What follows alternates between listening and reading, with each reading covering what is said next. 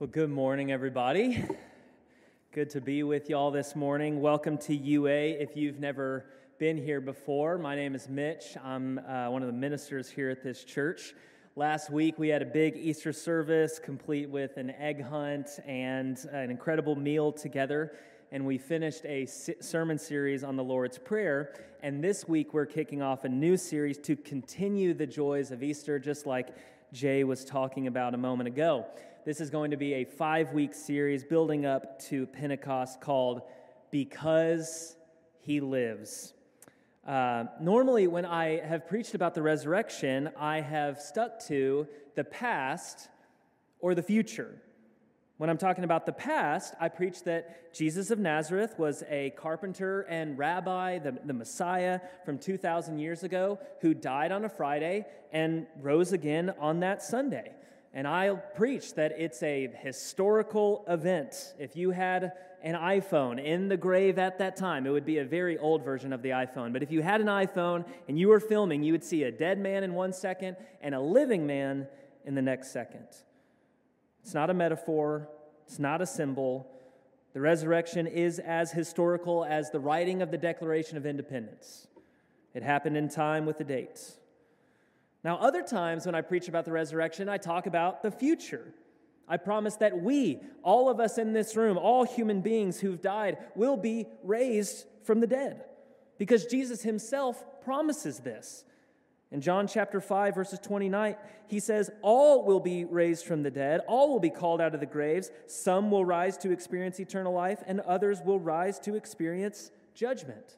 So even Jesus himself promised the resurrection of all of the dead, and because I believe Jesus always keeps his promises, he's going to do that at some point in the future.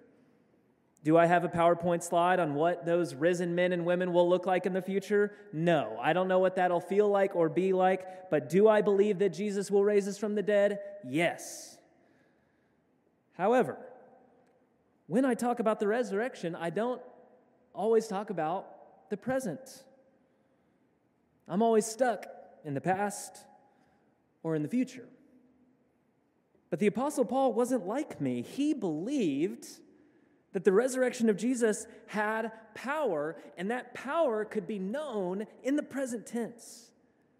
We sang a song with these lyrics, but they come directly from the Apostle Paul. He says, I want to know Christ and the power of his rising. I want to know about the power of his resurrection today. That's what the Apostle Paul believed. And Paul had this unshakable belief because he actually encountered the risen Jesus. You may not know this if you didn't grow up in church or aren't familiar with the Bible. That's okay, but Paul never met Jesus in his earthly ministry.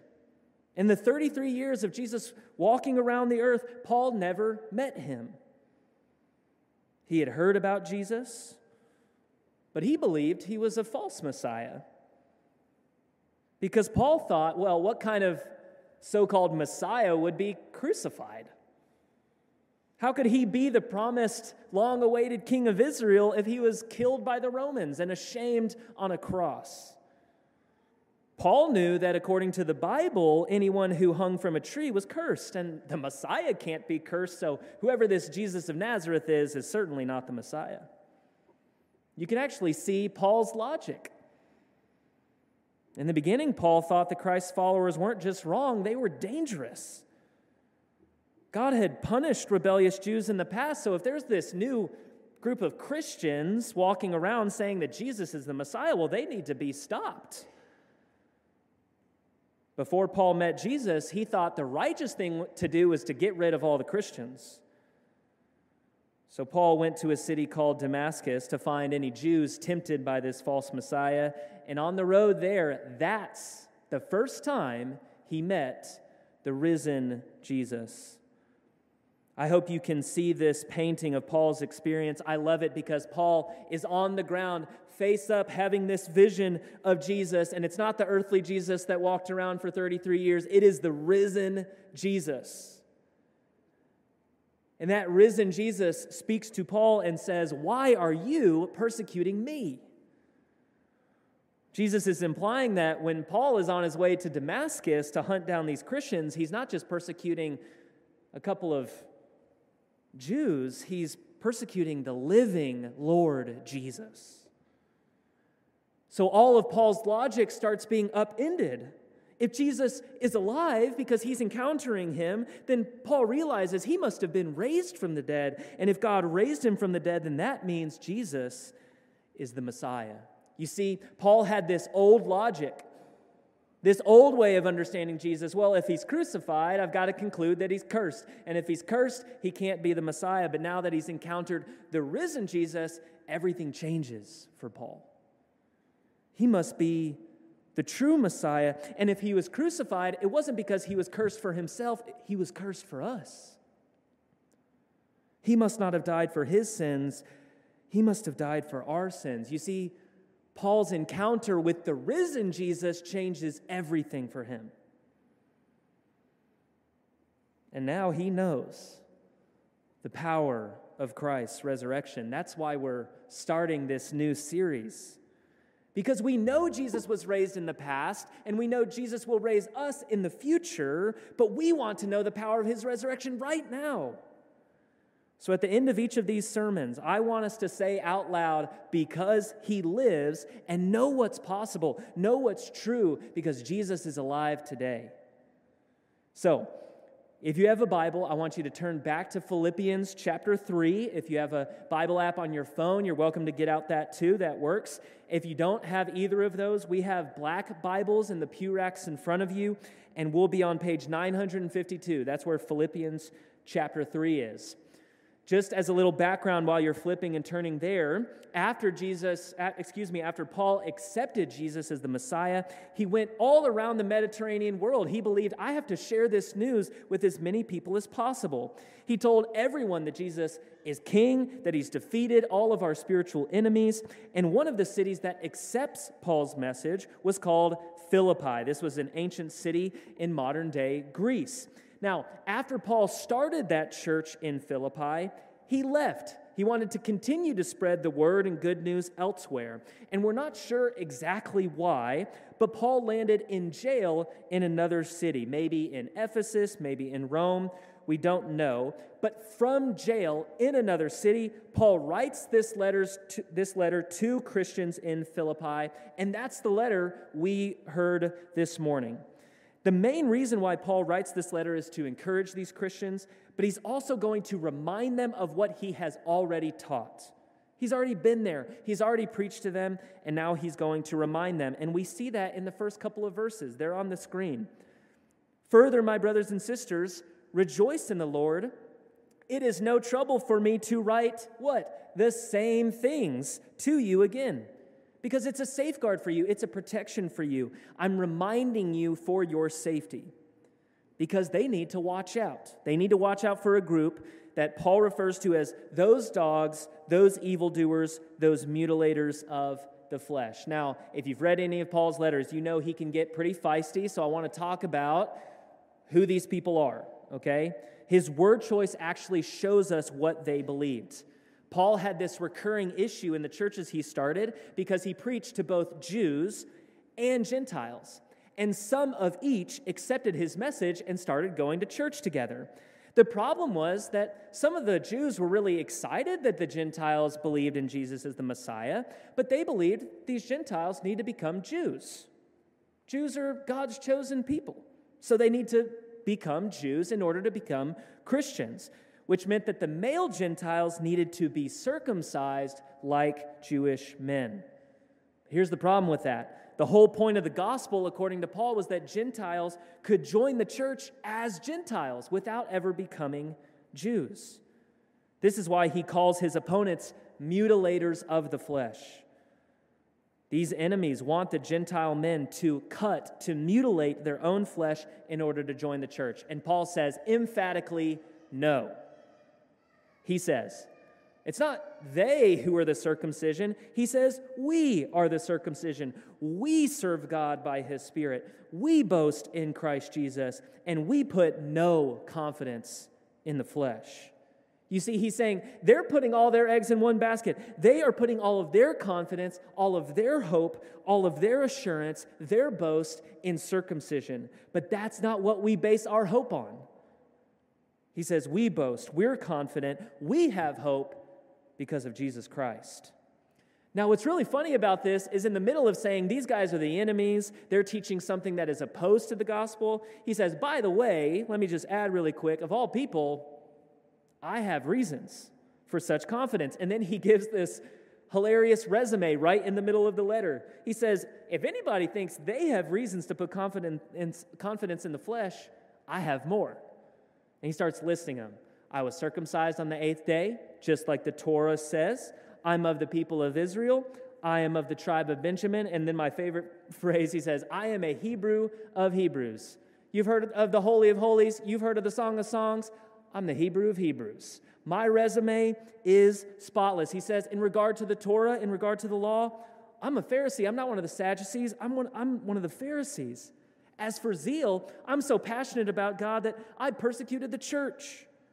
And as for righteousness based on the law, I'm faultless. In other words, Paul is saying, my resume before Jesus is in perfect condition. However, what he says next is so crucial. He says, it's nothing compared to what I have now. Whatever were gains, past tense, I now consider loss. What were additions are now subtractions for the sake of Christ. What's more, I consider everything a loss. Everything is a subtraction by the surpassing worth of knowing Christ Jesus my Lord, for whose sake I've lost all things. Then Paul goes one step further. I'm not just going to call it a subtraction. I consider them garbage, that I may gain Christ and be found in him, not having a righteousness of my own that comes from the law, but that which is through faith in Christ, the righteousness that comes from God on the basis of faith. Okay, let's pause right here. We know for a fact that God uses Paul's past for good. So I don't think Paul is saying everything before I met Jesus was evil and wicked in God's sight. He is emphasizing how different his life is after he encounters the risen Jesus. He says, by comparison, my pre-Jesus life was wasted time. It was a loss. It was even trash by comparison to my life with Jesus right now. What is a light bulb in comparison to the sun? It's nothing. Pre-Damascus Paul can go in the recycling bin, but post-Damascus Paul is gold. And Christ is what makes the difference, which is why I love what Paul says here. Even though he knows Jesus, he wants to know him more. I want to know Christ. And yes, to know the power of his resurrection. Let's say those underlined and bolded words together.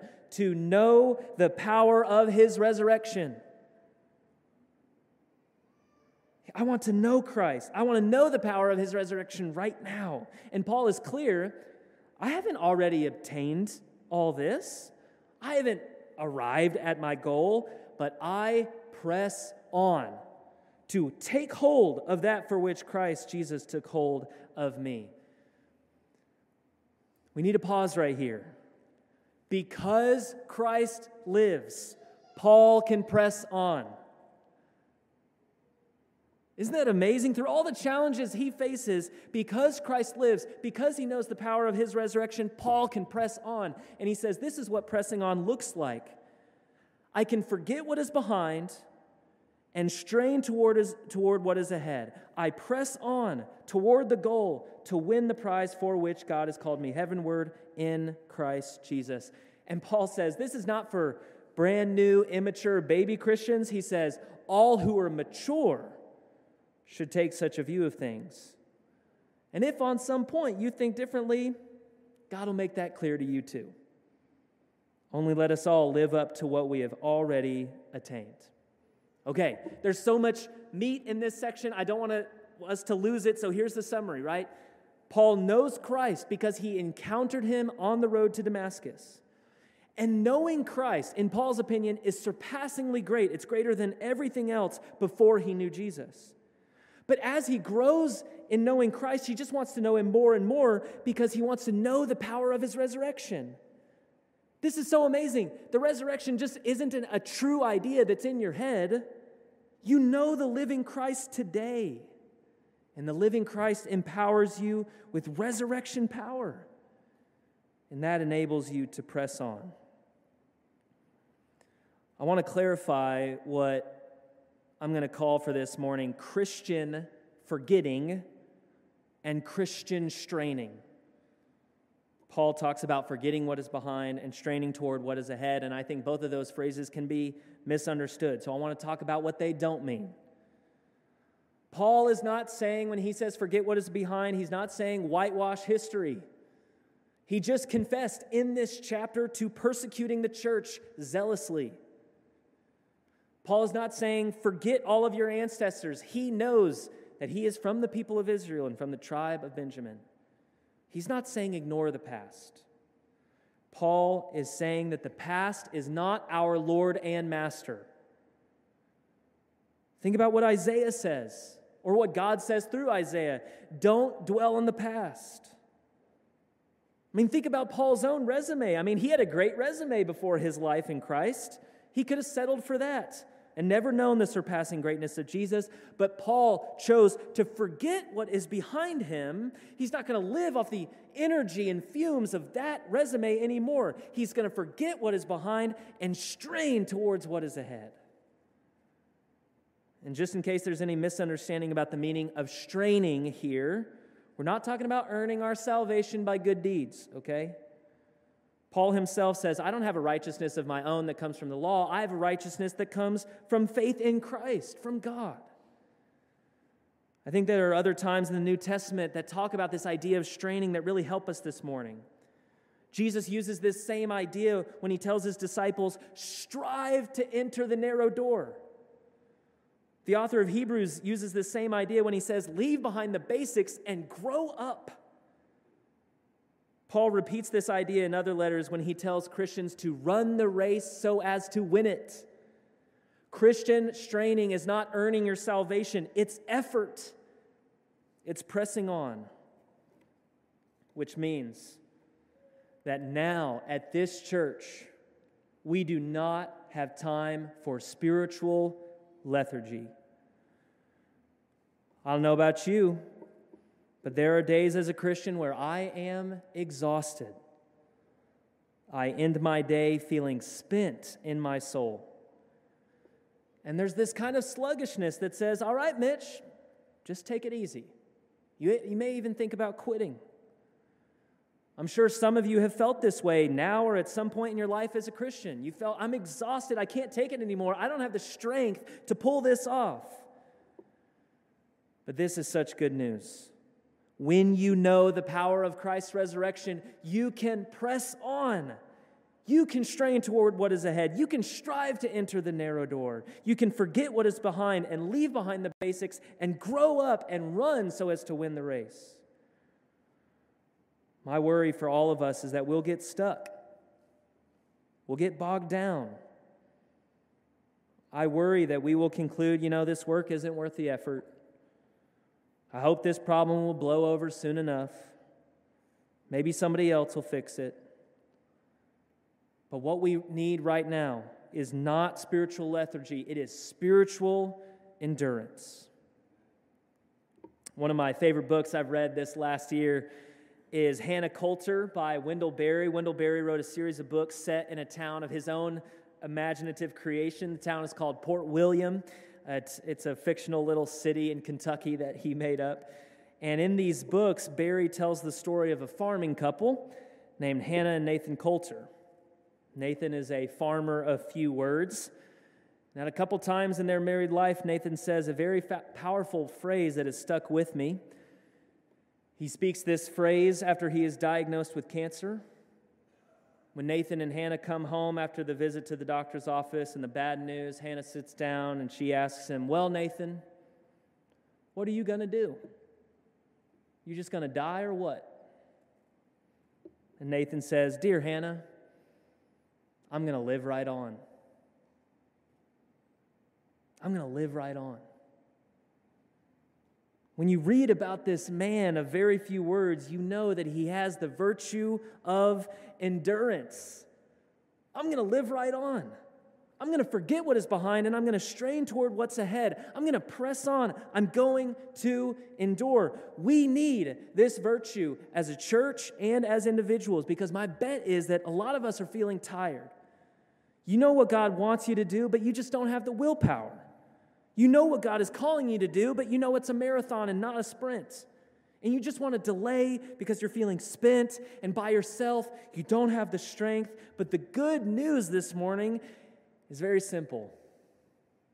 Because He lives, we can press on. I want you to say these 7 words with me, okay?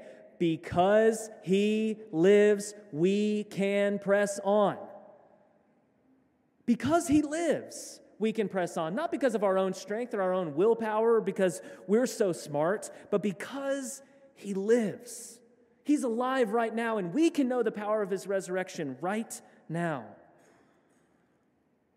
I love Christians who make beautiful art. I have this picture of the resurrection on my wall in my office.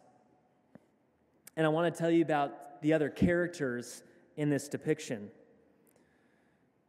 I love Jesus is rising from the dead with the brownish, reddish gates of hell underneath His feet. Underneath those gates is an old gray man symbolizing death. And death has been shackled by Jesus on His hands and His feet, and He's cowering beneath Jesus.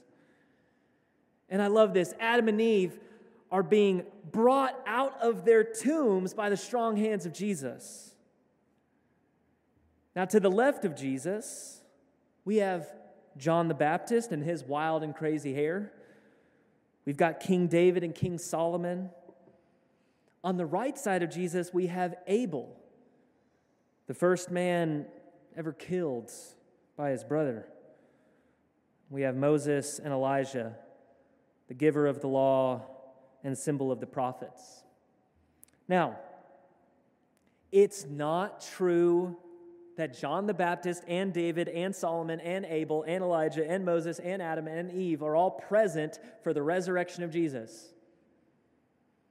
But this depiction is so true because Christ's resurrection power stretches all across human history and reaches to us today, 2,000 years later.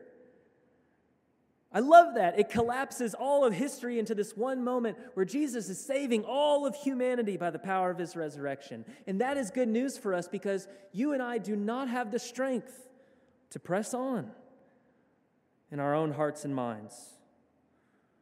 We don't have the horsepower to persevere in times of weakness and fragility. We don't have the will it takes to endure. But because Christ lives, we can press on. We can be unshackled from what is behind in the past because the past is not our Lord and Savior. And we can be freed to strain to what is ahead. Let's say these words again together. Because He lives, we can press on. Let's pray.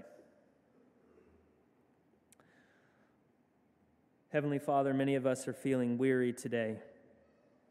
We're overwhelmed by all the challenges we face in life.